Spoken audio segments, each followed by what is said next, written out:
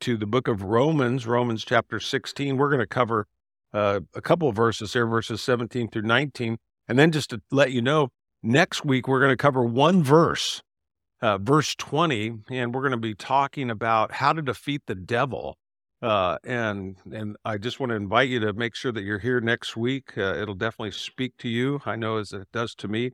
I told you, I said, there's so many things to teach on through the end of the book of Romans here. We could spend months just in these last few verses, but I promise you, we've only got a couple more weeks, and then we're going to be on to the book of Acts. And so just we're talking about church life and especially ministry in these last days. And so it seems kind of fitting after Easter as well, and what the Lord would do in our community. So this morning, we're going to be in chapter 16, verses 17 through 19. And I titled it, this message this morning, How to Minister to Divisive People. And it won't be what you think. How to Minister to Divisive People. And it's kind of an interesting topic as we come to the conclusion of this book. And if you haven't been with us, or even if you have, it's just good as we get into this morning to remind you, the book of Romans. Remember, this book has been used probably more than any other singular book in the Bible to bring about personal and church-wide revival. And so when I think about, this book, and we'll talk about even the Romans road today, how a person is saved, just how the book is laid out, and I shared with you, all along, chapters 1 through 3 deal with, the wrath of God. And then we see in chapters, 4 through 8, primarily dealing with the grace of God. And then in chapters 9 through 11, dealing with the nation of Israel in particular. And then, what is God's plan? We see the plan of God in chapters 9 through 11. And then, to me, probably the most exciting, chapters in Romans is actually starts there in Romans chapter 12 and takes us through the remainder of the book that deals with the will of God. And the reason I say exciting, because I think all of us want to know, what is God's will for my life? What does he want for me, and what does he want from me? And to be able to study this out and learn that. So we have the wrath of God, the grace of God, the plan of God, and the will of God. And then, if that's too difficult and you go, man, 4 things is a lot to remember, Pastor Mike. How about 3? 3 things. And I shared this with you a couple of weeks ago, that chapters 1 through 11 primarily deal with doctrinal issues, right? Just heavy, meaty stuff of salvation, sanctification, justification. That's really chapters 1 through 11. And then chapters 12 through 15, Paul just really gets into practical issues, just, how to live, our faith. And then the remainder of the book there in chapters 15 and 16, and where we find ourselves today, he's dealing with personal issues. So we have doctrinal, practical, personal, So again, just to kind of help you kind of wrap your mind around this book is so good. It's so meaty. But again, one of the things in this particular chapter, as we get into this morning, that I find interesting in chapter 16, remember, Paul has never been to Rome, okay? So keep that in mind. Never been to Rome. But here, we read the first part of this book. I mean, there's like 35 people that he knows by name. Do you know 35 people by name that that you go, and here's Paul, never, ever has he been to Rome, and he knows so many people by name. And I think when you think about the Apostle Paul's life and you read this book, there is something that, comes to the surface there, that Paul cares about people. Amen. That, he loves people. I mean, he's never even been to this town and he knows everything about him. He's not a nosy neighbor. He's a neighbor who loves and cares. As a matter of fact, it's his desire is to get to them because he wants them to know the truth. It's that important that they know the truth, and he's willing to travel. My wife and I we're planning a trip right now for our 40th anniversary to go to Greece in October. And part of that is to kind of hopefully lay a foundation of future trips that we can do as a church, doing the steps of Paul. But it's like going to Israel. There's so many variations, that you can do. You got to kind of figure out which direction do you really want to go. So, we're looking to do that personally. And then, like I said, from there, just learn what would be the best way to go about that. So I'm excited. But I think of Paul's life, and you go, and he didn't have boats and airplanes and trains and automobiles, and he covered thousands of miles, motivated by love, motivated by his care for people. And it speaks to me, and I pray that it speaks to you here this morning. Let's read verses 17 through 19 here in Romans chapter 16, and then we'll take a moment here and we'll pray. First, I'm going to take my gum out of my mouth. I normally do that when I come up. And I do leave it right there, as Larry noted last week, and John, and I do take it at the end of the service. I don't leave it there. Hopefully they clean this really good. If not, I'll see you in heaven. Verse 17, it says, "And now I make one more appeal, my dear brothers and sisters. Watch out for people who cause divisions and upset people's faith by teaching things contrary to what you have been taught. Stay away from them." It says, such people are not serving Christ our Lord. They are serving their own personal interest. By smooth talk and glowing words, they deceive innocent people. But everyone knows that you are obedient to the Lord. This makes me very happy. I want you to be wise and doing right and stay innocent of any wrong. Makes perfect sense. Father, we thank you, Lord, for your word, and pray that, God, you would help us to learn the truths that you would desire today. God, you would speak to us. Your word is living and it's true, and we can trust it. And that's the most important thing, that everything that you say, Lord, can be trusted and taken to heart and applied in our life. You'll never lead us astray. You never lead us in the wrong direction. Lord, we find comfort and we find strength in that in a world that just seems to get more confusing day by day. Lord, thank you for opening our eyes and opening our ears. And yet we still pray that today, that God, you would give us eyes to see and ears to hear, Lord, what the Holy Spirit would desire to teach us, to bring the words of Jesus to remembrance in our own life, that we would rest in and trust in the very promises of God. And so we look forward to all that you would speak to us today. Bless your church, Lord, I pray, in Jesus' name. Amen. There was an evangelist, the story was told, he was speaking in a meeting when a heckler stood up and began to shout, and he yelled out, he said, "Listen to him." He said, his father used to drive a wagon that was led by a jackass. And the evangelist, he just stopped and everybody just kind of looked, and then the evangelist looked back at him. He said, "You're right. Absolutely." He says, "My father is gone and the donkey is gone." He goes, "But folks, you can see the jackass is still with us." I think about that, in the life of a church, because, there could be divisive people no matter where you go and in any circumstance or situation. The interesting thing of what Paul is talking about, he's probably not talking about a heckler like this. That's not the division that he's talking about. He's probably talking about, in the day and time Paul was writing, it was a group called Judaizers, right? Who followed Paul wherever he went and tried to undermine the simple message of the gospel of Jesus Christ. And we find that so prevalent in the world today, because I've shared with you in numerous messages through the book of Romans, there's over 4,000 noted religions in the world today. That's a lot of religion, right? And so for the person who says, well, I'm going to search everything out, that's exactly what the devil wants to do. A new religion is birthed every single day. And if the devil can keep you busy in the pursuit of all these different truths, it's like Jesus said to the Pharisees. He said, you're always learning, right? But you're never arriving at any truth. And we find our world today like that, just pursuing truth and then arguing against anything. And especially people go, why is Christianity always under attack? And it's very, very simple, because Christianity is the only religion that makes an exclusive claim. When Jesus himself says that he is the only way to God, he's the only way to heaven. He said, thieves will come up different ways. Everybody who's come before him is a thief and a robber. And so he's the end all. And that offends people. I always like what Damien Kyle, one of my favorite pastors, he's a Calvary Chapel Modesto pastor. He said, I'm not offended that there's only one way to heaven. He goes, I'm just thankful that there is a way, and I agree with that. Would you? Thank God that he made a way, because I recognize I don't deserve heaven at all. And yet, like I said, as the church was founded, it's been plagued with troublemakers. And so, like I said, I titled this message, how to minister to divisive people. You know what the short answer is? Paul would tell us, how do you minister to divisive people? You just read the text.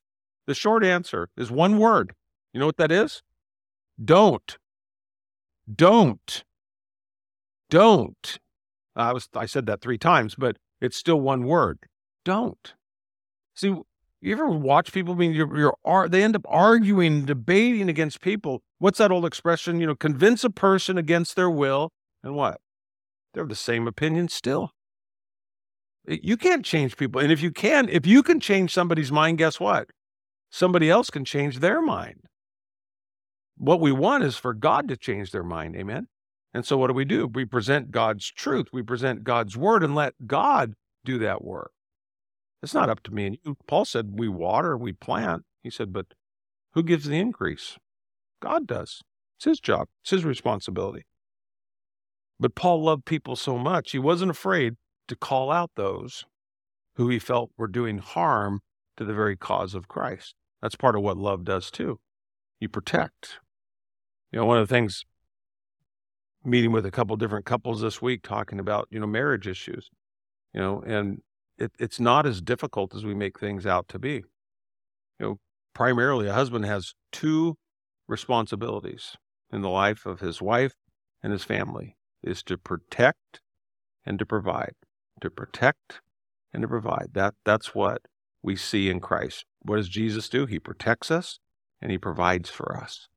And so as we walk with him, those are the very same characteristics that we should be looking in our own life. When you look at verse 17 there in Romans 16, he says, and now I make one more appeal. Okay, so he's making an appeal. He's not forcing his will. Again, the same way we can't force our will. He's appealing. He says, my dear brothers and sisters, watch out for people who cause division and upset people's faith by teaching things that are contrary to what you've been taught. Stay away from them. So what is he saying? Don't. Just as a side note, it's not in my notes, but you might put it in yours and go back and study it. Matthew chapter 10. It's an important chapter because it talks about Jesus sending the disciples out into the world to minister, right? And as he sent them out, he told them, hey, don't even take your cloak. Don't take a money bag. You know the text, right?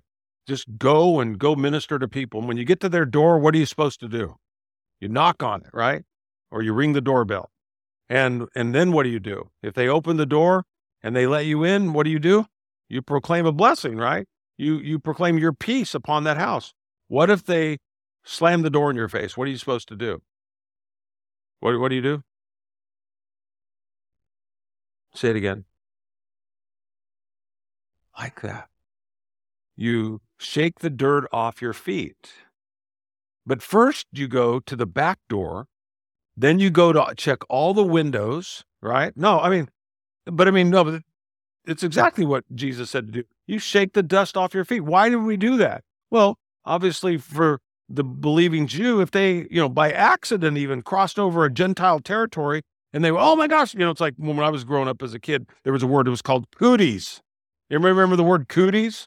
Yeah, you go, oh, he touched me. She touched me. Boys in particular, she's got cooties, mom, And I saw, a reel the other day where they were, a girl had held hands with a boy, and she was like 7 or 8 years old, and her brothers were teenagers, and they had her over the faucet in the kitchen, and they were using dish soap, and they were washing her. They go, no, and she was laughing, and they were just like, oh my God, we got to get that germs, terrible germs. She's got cooties. Well, the Jews thought, Gentiles had cooties. So what they do is they would dust their shoes off. Let me ask you this. Have you ever had a Mormon or Jehovah's Witness? Jehovah's Witnesses are notorious for this. If you watch them, if a Jehovah's Witness comes to your door and you have a conversation with them and they determine you don't believe what they believe, and it can end, politely, and they walk away. When they get to the end of your property, watch them. They will pick their feet up and they will dust their shoes off. They believe that literally that's what they're doing, that you have rejected their blessing because they have the truth. The same way we look at that, the same way the Jews would look at that, and they will dust their shoes off. And so again, it's exactly, what the Apostle Paul is really alluding to here. What we do is you don't minister to them. You don't debate. You're not going to win. You ever heard that expression, win the battle but lose the war?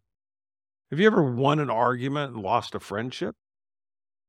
Yeah, if your goal is to win the argument, great.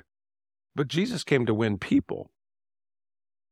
He died for sinners so that we could be saved. I wish, every believer would follow Paul's admonition here.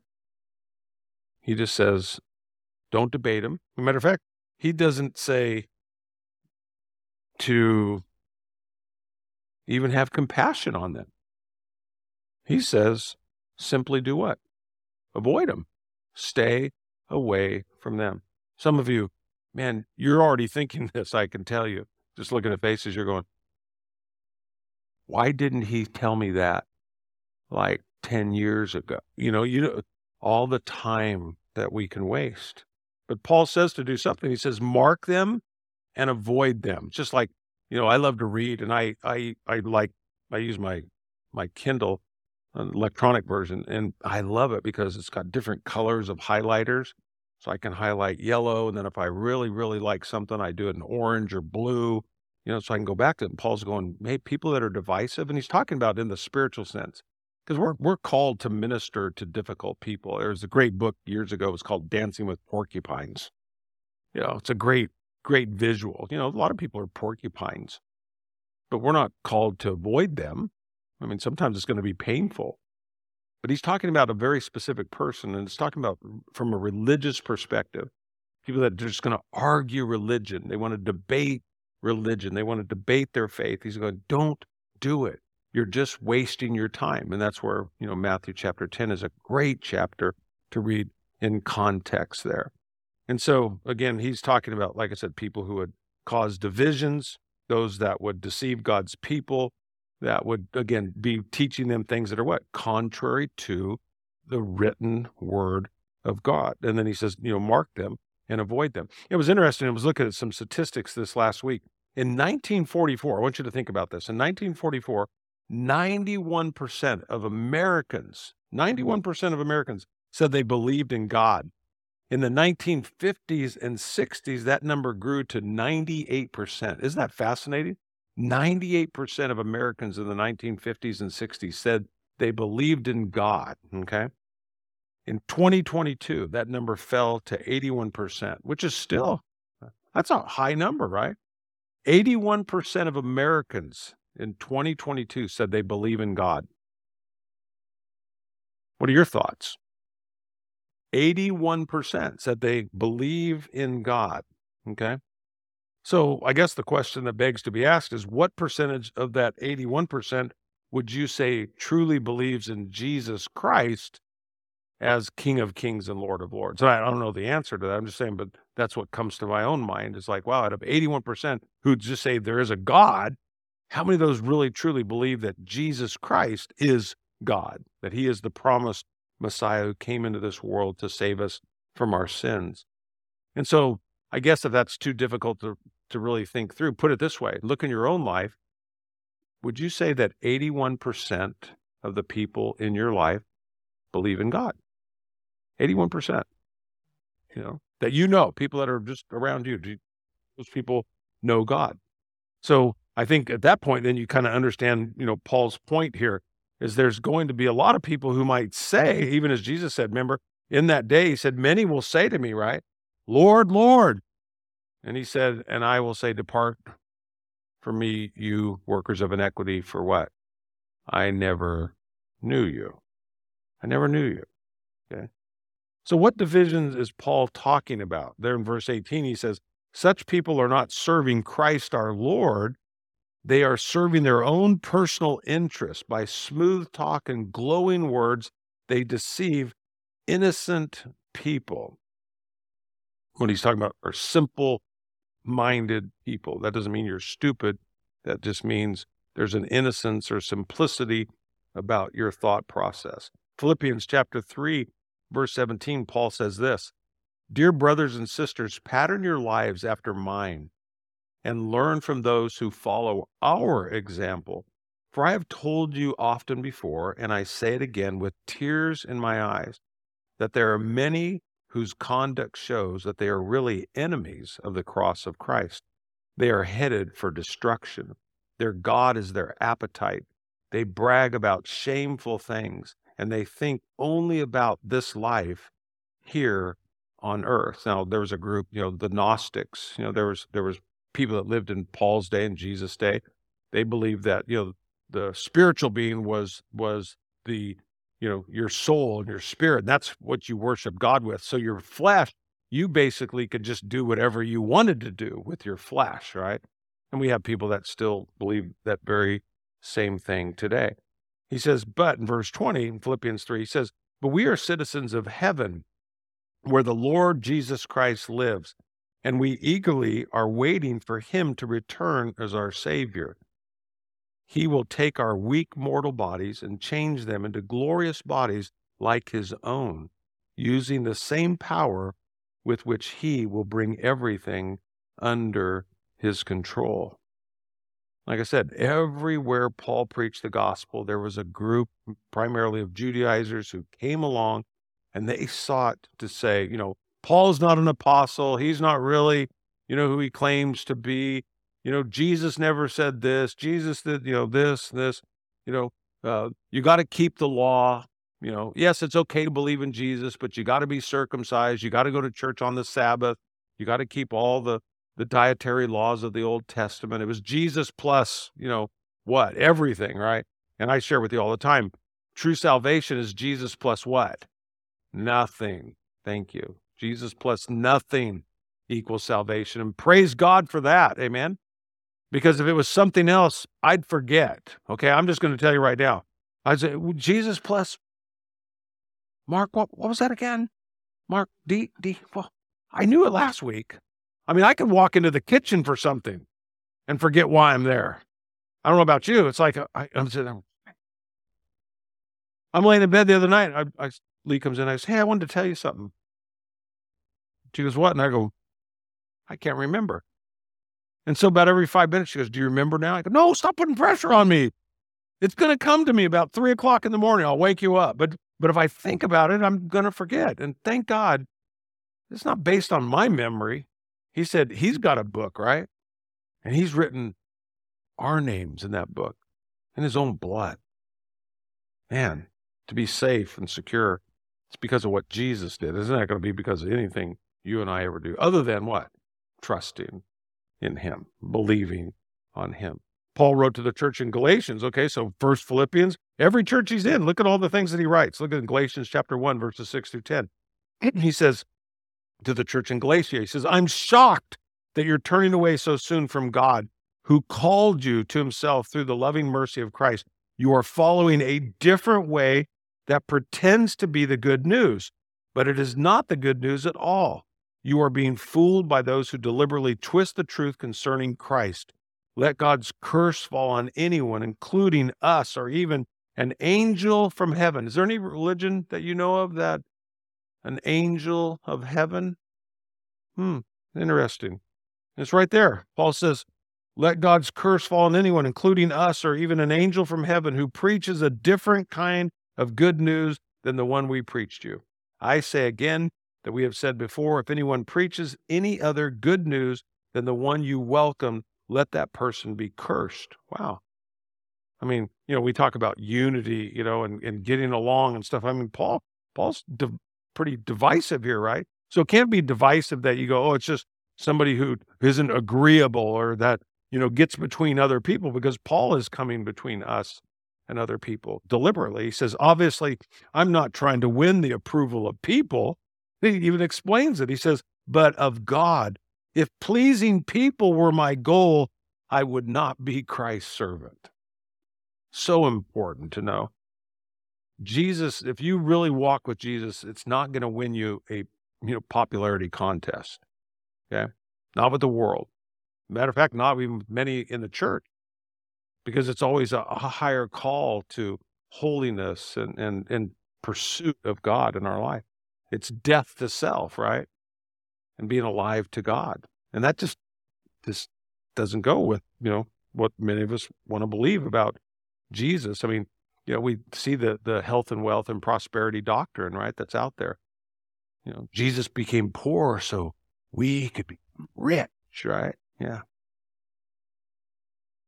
But yet, I look at Christianity today, and it's probably more marginalized today than it ever has been in the history of the world, around the world, but especially here in the United States, moving from one nation, what? Under God. Man, I mean, you talk about where we're at today, the rejection of God and the rejection, and I'm talking about biblical Christianity or even monotheistic Judaism, right? I mean, the Jews, even today in this country, are under a greater attack than they've really ever been in the United States itself. And again, it's for those people that believe what? In the inerrancy of God's word, who believe in the inerrancy of God's word for both faith and practice. Who many would just say, hey, they're fundamentalists, right? That we just believe the word of God. And we're called not only to believe it, but to what? But to live it and to do it, right? That's the call. It's not just, as James said, don't be just a hearer of the word, but be a doer of the word. Because there's an argument in the church today that, the highest ideal of the church is what? We say love, and what do we mean? Well, it just means getting along, means being unified, right? At all costs. Don't disagree. Love to you is what love is to you, and love to me is what love is to me. That's not what the Bible teaches. I appreciate that statement that says, I would rather be divided by truth than united by a lie. I'd rather be divided by truth, because that's what Paul's saying. He goes, I'd rather be divided by truth than united by a lie. Because it's not just, your truth and my truth. There's no personal opinion here. It's what? It's God's truth. What does God say? It doesn't matter what I say or what you say. It doesn't matter what my opinion is or what your opinion is. What matters is, what does God declare in his word? Truth is essential to God's purpose for the church. Would you agree with that? It's essential. Jesus said in John 14:6, again, he said, speaking of himself, I am the way, the truth, the life. No one can come to the Father except what? Except through me. Did he claim to be a truth? Does it say he's a truth or, No, it's the truth. It's singular, right? All roads don't lead to heaven, and all faiths don't believe the same thing, even though people will tell you that. Well, everybody, they all believe in God. The Jews, the Muslims, the Christians, they're all worshiping the same God. And you go, no, it's not true. No. I wish it was, but it's not. Because if it was true, then Jesus died for nothing. He died in vain. It's important to understand what the Bible teaches about who Jesus Christ is. James 2:19 puts it like this. You say you have faith, for you believe, right? So he makes it about believing. He said that there is one God, right? Okay, so here's the argument. One of pastor that I thoroughly enjoy, pastors, or did, he's retired now, a mega church here in Southern California. Over 20-something thousand people gathering on a Sunday. And stand in his pulpit and say that Christians and Muslims both worship the same God. And so my question, is to that pastor then is, so you're telling me that you believe that a good practicing Muslim is going to heaven? And if he answers that according to Scripture, he would say no. Because in the Quran, it makes perfectly clear, in the Quran, for those that are practicing Muslims, that God has no son. And if he doesn't have a son, we don't have a savior. So you can be sincere and be sincerely wrong. But to say that, yes, because, to try to take it to this high level of theology and say, but we all believe in a monotheistic God, that there's one God, right? So therefore we're all worshiping the same God. Oh. Before I got saved, I worshiped myself. That was one. I don't think it was very accurate, do you? But this is how illogical this is. But James says, even the demons believe this. What? That there's one God. And it says, and they tremble in terror. I like what David Gusick wrote. He said, truth without unity leads to pride, and unity without truth leads to departure from the true gospel itself. Both must be guarded against. So how do we guard against it? You got to know what you know. First Peter reminds us, 1 Peter 3:15, it says, be ready to do what? Be ready to give the reason for the hope that lies where? Within you. Within you. To what? But there's a condition on this. Be ready to give the reason for the hope that lies within you to what? Every person you come in contact with. Force it down their throat. Just say, hey, I got something to say to you, No, it says to everyone who asks. And you go, but nobody's asking. What did Jesus say to do? He said, you're the salt of the earth, right? You're the light of the world. Make them thirsty. By doing what? By loving people, by serving people, living differently than the world around them, preferring others. What was it from the cross? Like I said, I wrote about this last week in the devotional, that if you peeled Jesus, okay, and they did, that's why they beat him so much. That's why they scourged him. What were they trying to do? Was it, it was just a fulfilling of Scripture? You go, no, because he claimed to be love. He claimed to forgive. He claimed, peace and joy. So they thought, because they'd seen it many times, right? You torture somebody, you can get them to do whatever you want them to do, right? You torture them enough. It's just like what happened in the book of Job, right? What did Job tell God, the Father? He said, skin for skin. He goes, just let me touch him. Oh yeah. Okay. God, he got away with the thing. I messed his stuff up and he didn't curse you. 9 out of 10 believers would have, but Job, he didn't do it. Okay. But I can promise you this, because I go to church. That's what the devil's basically saying. Remember, to and fro on the earth. I go to church. I hang out in churches. I love churches. And he goes, let me touch his body. Let me do something to him. And he will cuss you to your face. That's what he was saying. And so you have Jesus who's suffering, right? The Romans, and they are beating him. They scourge him. They whip him. They cut him open. And I love this picture that when they peeled Jesus back, what they found was love. When you peel Jesus back, that's what you get. Jesus said, out of the abundance of the heart, what? The mouth speaks, right? And what were his first words? We studied that on Good Friday, right? Father, what? Get him. Get him. No, it was Father, forgive them, for they know not what they do. You go, wow. So much so that Roman who had performed hundreds, if not thousands of crucifixions, looks up and goes, surely this is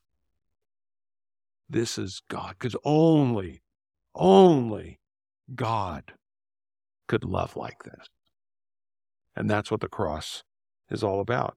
Be ready to give the reason for the hope that's within you, Christ in you. When they peel you back, because we all have a cup in life, right? You got a cup. Hold your hand up like this. Hold it up. You all have a cup. What happens when your cup gets bumped? What happens when your cup gets bumped? Whatever's in that cup is what? It's coming out. Do you like what's in your cup today? Your cup's going to get bumped today. It might have already got bumped this morning. If you're married, there's a really good chance that it got bumped this morning, No, seriously, and what do you do? What comes out? It's interesting, the Jehovah's Witness. You think about this. Jehovah's Witness, they believe God only has one name. His name's Jehovah. Okay, so when it says, that his name is Lord or Elohim or other things that we see in Scripture, Jehovah. Well, it's not what the Bible teaches. They don't believe that God is triune. It doesn't say Trinity anywhere in the Bible, nor does it say Bible anywhere in the Bible. That's a whole other thing. But is God called by, really see God in Scripture? Is he defined as three persons, the Father, the Son, and the Holy Spirit, all being God? You go, absolutely. God is one, but he's revealed to us in the Bible in three persons, Father, Son, Holy Spirit. Jehovah's Witnesses believe that Jesus is none other than Michael the Archangel. That's who he was, and then he took on human flesh. Is that the same Jesus that you read about in your Bible? And you go, no. Jesus to the Jehovah's Witness was nothing more than a man. He's not God. He was a man. He was a righteous man, but he was just a man. Is that what you believe about Jesus? Or was he God who came in human flesh? Yeah. We can't be talking about then the same Jesus. The Jehovah's Witness believe that Jesus was resurrected spiritually, but not physically. What was Mary holding on to? What did the disciples see Jesus eat? You know, things that, again, totally contrary to the scriptures. They don't believe that the Holy Spirit is a person. They believe the Holy Spirit is for just lack of better term for this, that he is a ever-ready battery. That's what he is. He's just a power source. That's what the Holy Spirit is. He's not a person. So when the Bible says, do not grieve the Holy Spirit, can you grieve a battery? Can you grieve a person? Yeah. Again, things we just wouldn't agree with, but they go, but it's Jesus, right? The name Jesus, and they'll tell you and talk to you about Jesus. Salvation, for Jehovah's Witness. It requires faith, but it also requires faith in the Jehovah's Witness religion, and that you'd become you'd become someone who practices to become a Jehovah's Witness, who attends what do they call it? What is the name of the Jehovah's Witness? Kingdom Hall, that's what it is. Yeah, you can't just rent the Kingdom Hall, but yeah, you have to go to a Kingdom Hall. That's a requirement for salvation. So we're thinking about that. What have we made? You have to come to church every Sunday, every Wednesday, and that's a requirement, for you in order to be saved. Without fail. You can't take a vacation. You can't be sick. You go, would we all make it? You go, no. So you have to kind of just bend your rules. Well, you get, you just start writing extra rules, right? You get 3 weeks off, and who said that? It's in the rules. It's right there, The Jehovah's Witness, they believe in the second coming. Just unfortunately, you guys all missed it. It happened in 1914. Okay. So you look at that. And one that I do appreciate, I wish was true for the Jehovah's Witness, hell doesn't exist. Hey, that's good news, right? Everybody dies. And if you were a good person, if you were one of the faithful, the 144,000, you're of Jehovah's Witness, you're going to be in heaven. And if you weren't one of the 144,000, you'll live in a sense, heaven on earth. But if you didn't believe in the Jehovah's Witness faith, you're basically just going to be annihilated. There's just no more of you. Okay. So there's no hell. Is that what the Bible teaches? Is death just the end and it's an annihilation? Or is hell a real place? It's a literal place. Yeah. That's what the Bible teaches. How about the Mormons? The Mormons, just a few things. 4 books, within the Mormon faith. The Book of Mormon, the Doctrine and Covenants, the Pearl of Great Price, and then the King James Bible. And that's just the parts that they like about the King James. That's if it's interpreted correctly or corresponds with the Book of Mormon. And the Mormons believe this, that only a fool would say that the Bible by itself is sufficient and that other scriptures aren't needed. Only a fool would say that the Bible can stand alone. Mormons believe us, we believe the Bible, but we also believe that you need the Book of Mormon to rightly interpret the Bible. Is that what the Bible teaches? No. Well, we have a few warnings we read about. The Book of Mormon teaches in continual revelation. What do I mean by continual revelation? Is that the leader of the Mormon church, he can get a vision from God, and that's the direction for the church, and it can change every single weekend. And what can it also do? It can contradict a previous revelation. So if the new leader of the Mormon church doesn't like something that the church used to do, he can just get a fresh revelation from God and undo everything that a good practicing Mormon used to do. Well, what would happen if you were a good practicing Mormon and that was determined not to be good any longer? That's interesting. Thank God Mormons can baptize the dead. So they can go back in their belief and they can actually get people who are dead saved. Is that what the Bible teaches? No. Once and for all. It is appointed a man to what? to die, and then after death is what? We're going to meet God, right? You know, not to, make light of that at all, but, that's like, if you think about the I Love Lucy show, when I was a kid, Ricky looking at Lucy and go, Lucy, you have some explaining to do, there's a lot of explaining to do, right? And God, because he's gracious, he'll allow that. He's going to ask, in a sense, each of us, why should I let you into my kingdom?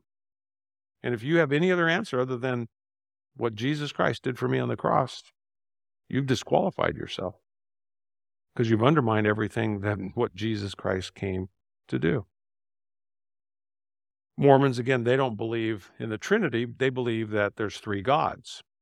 There's God the Father, God the Son, God the Holy Spirit. Okay, and some Christians go, well, I kind of go with that. And you go, okay, but here's why they believe that.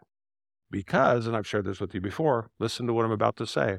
Their belief is, as man is, God once was. Does that make sense?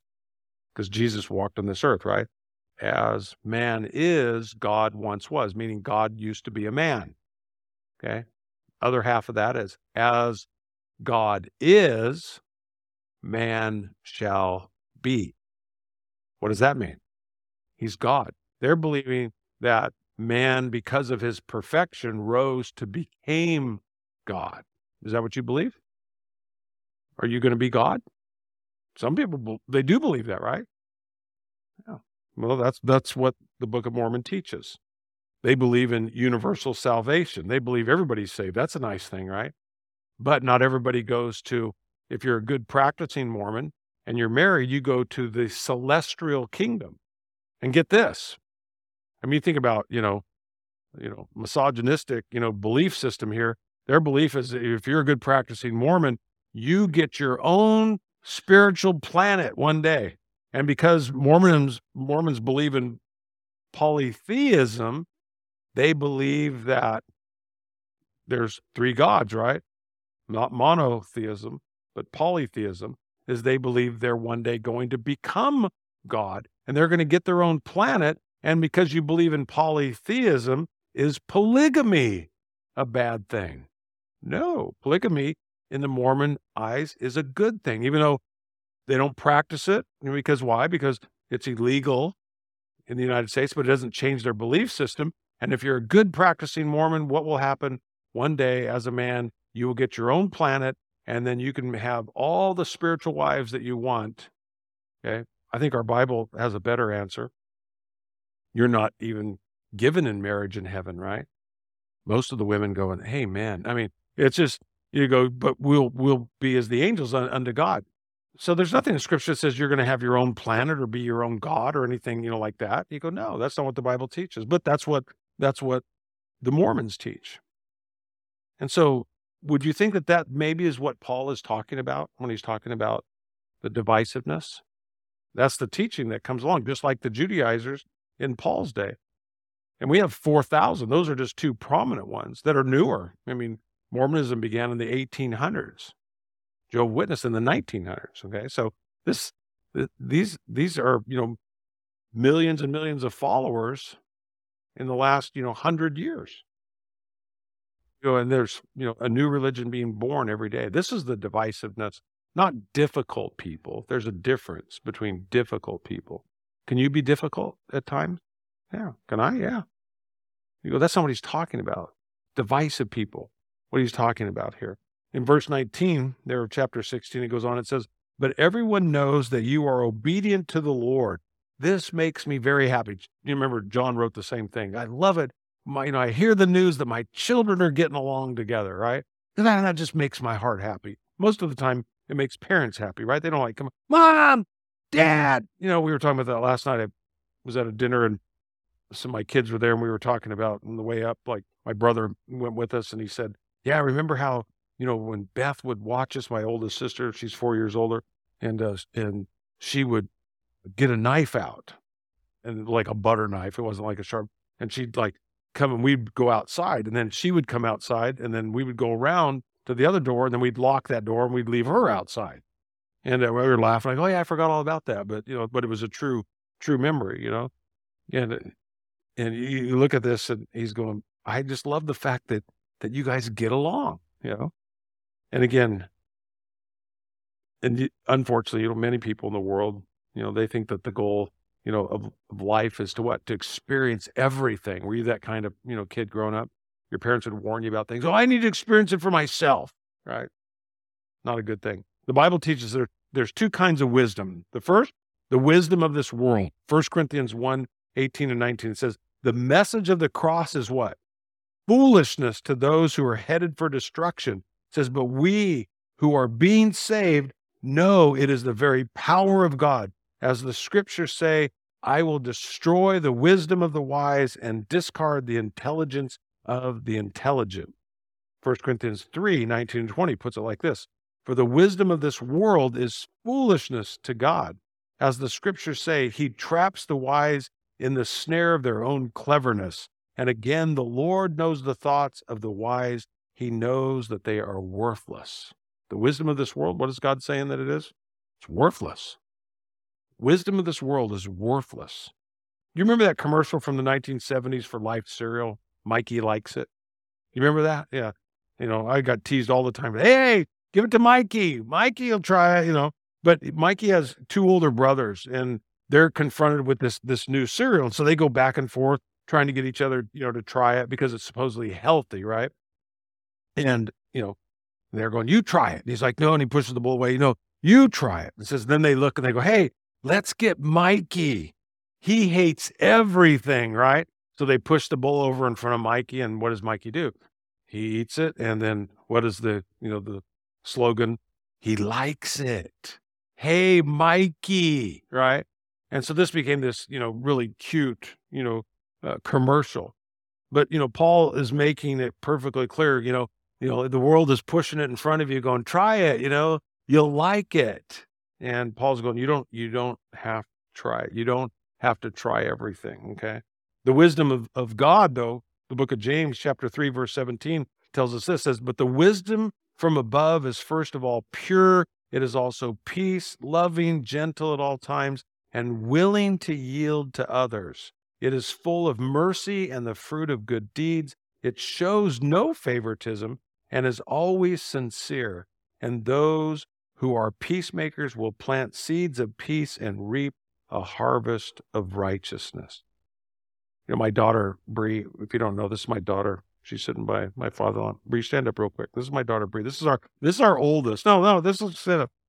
They don't get to see you.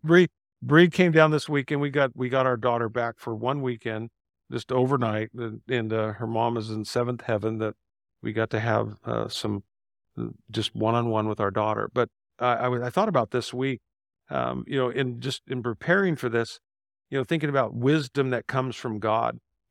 My daughter, she has beautiful hair, by the way. I was telling her last night. She has this, natural, this curly hair. It's beautiful. Why she straightens it at times like her mother, I have no idea. God, people pay big money to try to get those curls, and God just blessed her with them. And so she's had it curly this weekend. I told her, I said, man, your hair looks awesome. Well, she went to cosmetology school and to be a beautician, cut hair. And it was a really, really difficult thing because obviously if you are familiar with that industry, it can be very cutthroat. And she would come home many times just wounded from the way people treat her because she was very open about her faith. She's very loving. She's very, everything that Paul talks about, the wisdom of God. From a very young age, she exemplified those qualities and those characteristics. And I remember her telling me this story, and maybe you'll remember this, honey. She came home one day and she said, my friends were really berating me, at work, and they were talking about how they go out on the weekend and they party and how they sleep around with different guys and stuff. And something came up and they asked me, and she said, I'm a virgin. And she goes, I believe, what the Bible teaches, that we're to save ourselves, for marriage. And so I'm saving myself, for my husband, one day. And they just riled her. They just teased her. And this went on, for a period of time. And so finally one day, and I just love the wisdom of God. And you have to know my daughter, she's like the sweetest person I probably have ever met.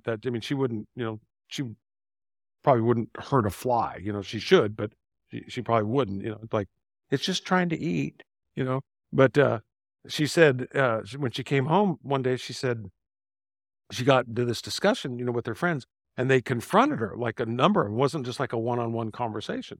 They said to her, so Bree, why are you, saving yourself? And she tried to explain to them, biblically. And then she said she just stopped and she looked at him and she said, I just want you to know, she says, I could become like you guys any day. She goes, but you could never, ever again be like me. And she goes, there's just something beautiful about saving yourself for the one that you ultimately would say that you would love enough to marry and have, as for her, her husband. And she said it was just one of those things where they had to sit back, and it was like, she didn't mean it in a mean way, but it was just a reality of truth. That, it's, you can follow the world any day of the week, but especially something that's so important as our purity, before God, and especially the gift of our virginity, that you can only give that one time. And that is to be a very, very blessed and special thing. And so, I look at that and it's just the wisdom, and I appreciate the fact that, she walked in wisdom. Now, is it easy? And you go, no, it was painful. People make fun of you. They tease you. Jesus said it, there in Matthew 10 again. You're going to go and people are going to what? They're going to persecute you. They're going to make fun of you. And unfortunately, for many in the church today, because of social media, you're so worried about what other people think as opposed to what does God think. That we should play to an audience of one. Amen. And that really should be what our hearts are about. Paul writes this in 2 Timothy 3:10-17. He says, but you, Timothy, remember he's writing to his young protege here. He says, you certainly know what I teach and how I live and what my purpose in life is. You know my faith, my patience, and my love and my endurance. You know how much persecution and suffering I've endured. You know all about how I was persecuted in Antioch and Iconium and Lystra. But the Lord rescued me from it all. Yes, and everyone who wants to live godly in Christ Jesus will suffer persecution. But evil people and impostors will flourish. They will deceive others and will themselves be deceived. But you must remain faithful to the things that you've been taught. You know they are true, for you know you can trust those who taught you. You have been taught the Holy Scriptures, there's the key, from childhood, and they have given you the wisdom to receive the salvation that comes by trusting in Christ Jesus. All Scripture is inspired by God and is useful to teach us what is true and to make us realize what is wrong in our lives. It corrects us when we are wrong and teaches us to do what is right. God uses it to prepare and to equip his people to do every good work. Wow, I love that. So how do we become wise in doing what's right? What does it say? Stay in the Word of God. Amen? It's not even rocket science. Psalm 119, 130. The teaching of your word gives light, so even the simple can understand. That's what Paul was writing again in Colossians chapter 3, verses 16 and 17. He says, let the message about Christ in all its richness fill your lives. Teach and counsel each other with all wisdom that he gives. Sing psalms and hymns and spiritual songs to God with thankful hearts. And whatever you do or say, do it as representatives of the Lord Jesus, giving thanks through him to God the Father. Yeah. Preaching the gospel, I think we'd all agree, it's not going to win you a popularity contest. Not with the world, but it will with God. So why is the gospel, like I said, under attack? Again, because of its exclusivity. Is it possible to believe in Jesus by accident? Is it possible to believe in Jesus by accident? No. Faith comes by what? Hearing. And hearing comes by what? The Word of God. So what he's talking about is the Word of God is what illuminates us. It's what gives us the understanding. That comes from God. It doesn't come from man. It doesn't come from our own intellect here, okay? So let's end it with this. How, again, there's all these different messages out there. I just read a few things from Jehovah's Witness faith, the Mormon faith, but let's just look at this. We think about the Romans road, right? Why this book is so deep, why it's so meaningful, so impactful. Take this with you today when you think about it. How can we be saved according to the Bible? How can we be saved according to the Bible? And most of you, you know this. Romans 3:23, what does it tell us? For everyone has what? Sinned and fallen short of God's glorious standard, right? Romans 6:23 goes on and says, and for the wages of sin is what? Death. But the gift, the free gift of God is what? Eternal life through Christ Jesus our Lord. We need to know these truths, and we need to go over them again and again and again, and we need to be able to share them with other people, right? Romans 5:6-8. Again, the Romans road, we talk about this. When we were utterly helpless, you remember that day? Christ came at just the right time, and he died for us sinners. Now, most people would not be willing to die for an upright person, though someone might perhaps be willing to die for a person who is especially good. But God showed his great love for us by sending Christ to die for us while we were still what? Sinners. Yeah. 2 Corinthians 5:21, it says, and for God made Christ, who never sinned, to be the offering for our sin. See, his perfect life for my sinless life. He traded places, right? So that what? So that we could be made right with God through Christ. That was what this whole series of Romans is about. Being made right. I can't make myself right. You can't make yourself right. Jesus came to make us right. Amen. Romans 10, again, we just read this, Romans 10, 9-13. How do we get saved then? He says, if you openly declare that Jesus is Lord and believe in your heart that God raised him from the dead, you will be saved. It says, for it is by believing in your heart that you are made right with God, and it is by openly declaring your faith that you are saved. As the scriptures tell us, anyone who trusts in him will never be disgraced. Jew and Gentile are the same in this respect. They have the same Lord who gives generously to all who call on him. For everyone, what does it say? Everyone who calls on the name of the Lord will what? Be saved. Isn't that the good news? Everyone. Does it say the elect, the select? No, everyone who calls on the name of the Lord will be saved. John 6:37, Jesus said this, however, those the Father has given me will come to me, and I will never reject them. You come to Jesus, he will never turn you away. Isn't that good? I don't know about you, but man, I highlight that in my Bible. He will never turn you away. You come to Jesus. You go, well, what if I messed up too much? Is his grace not sufficient? Was his death not enough? Did he die for one of your sins? Two of them?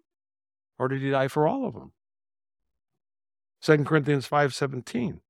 Think of it this way then. This means, if you're in Christ, that anyone who belongs to Christ has become a new person. The old life is gone, and a new life has begun. Fresh start. Need a fresh start in Jesus today? It's right there. Probably my newest favorite passage, I've been spending just weeks walking through this and just writing about it. Matthew 11:28-30. Jesus describing himself, right? You go, well, I know what you say about Jesus, Pastor Mike. What does Jesus say? Jesus said, come to me, all you who are weary and carry heavy burdens, and I will give you rest. Take my yoke upon you. Let me teach you, because I am humble and gentle at heart, and you will find rest for your souls. For my yoke is easy to bear, and the burden I give you is light. That's a great, great truth. And then the one I want you to hang your hat on this morning as we close in prayer, Romans chapter 8. Again, that wonderful chapter. We spent a lot of time studying through verses 1 and 2. So now, if you're in Christ Jesus, if you admitted that you're a sinner, that he's a Savior, and you asked him to forgive you of your sin and for Jesus to come into your heart, into your life, to wash you and to cleanse you, to fill you with his Holy Spirit. So now you have more than an ever-ready battery. You have the very presence of God, the power of God to live a victorious life in Jesus Christ living inside of you today. Paul says, now there is no condemnation. There's no downward guilt any longer in your life for those who belong to Christ Jesus. It says, and because you belong to him, the power of the life-giving Spirit has freed you from the power of sin that leads to death. Hey, the good news is, if you're in Jesus today, what? You're free. And Jesus said, if the Son sets you free, then what? You'd be free indeed.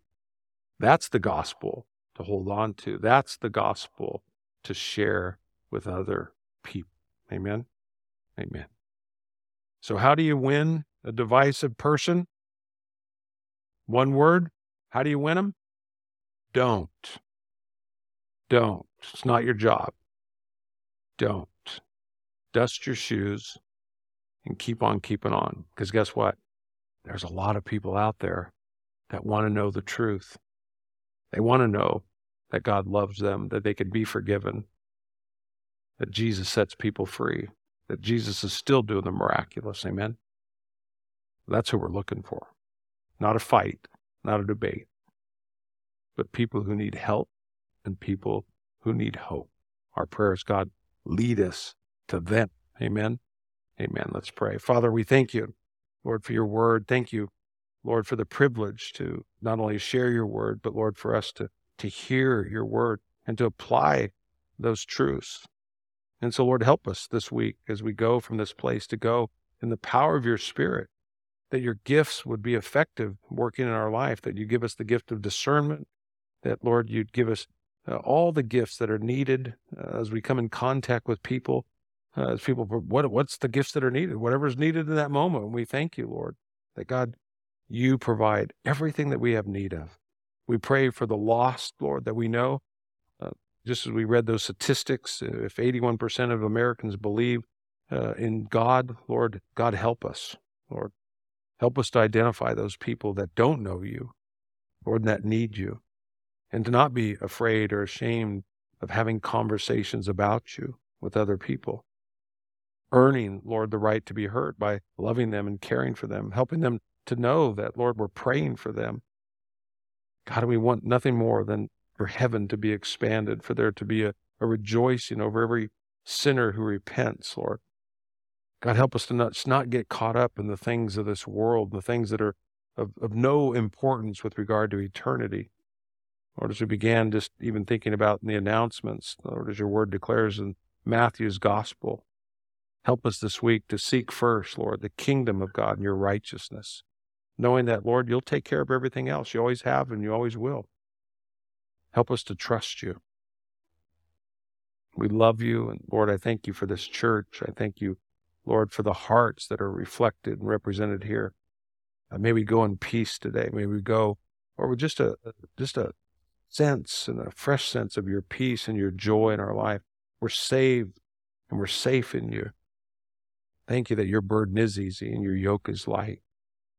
Go before us, Lord, we pray. Magnify you in us, Lord. That's our desire this week as we go. We go in the wonderful name of Jesus. And we all agreed saying amen. Amen. Well, church, I'll invite you to stand to your feet. We'll send you out with worship. Let this song be in your heart today as you go from this place. And if you need prayer for anything, we'll be here after the service. Have a wonderful, wonderful day in Jesus.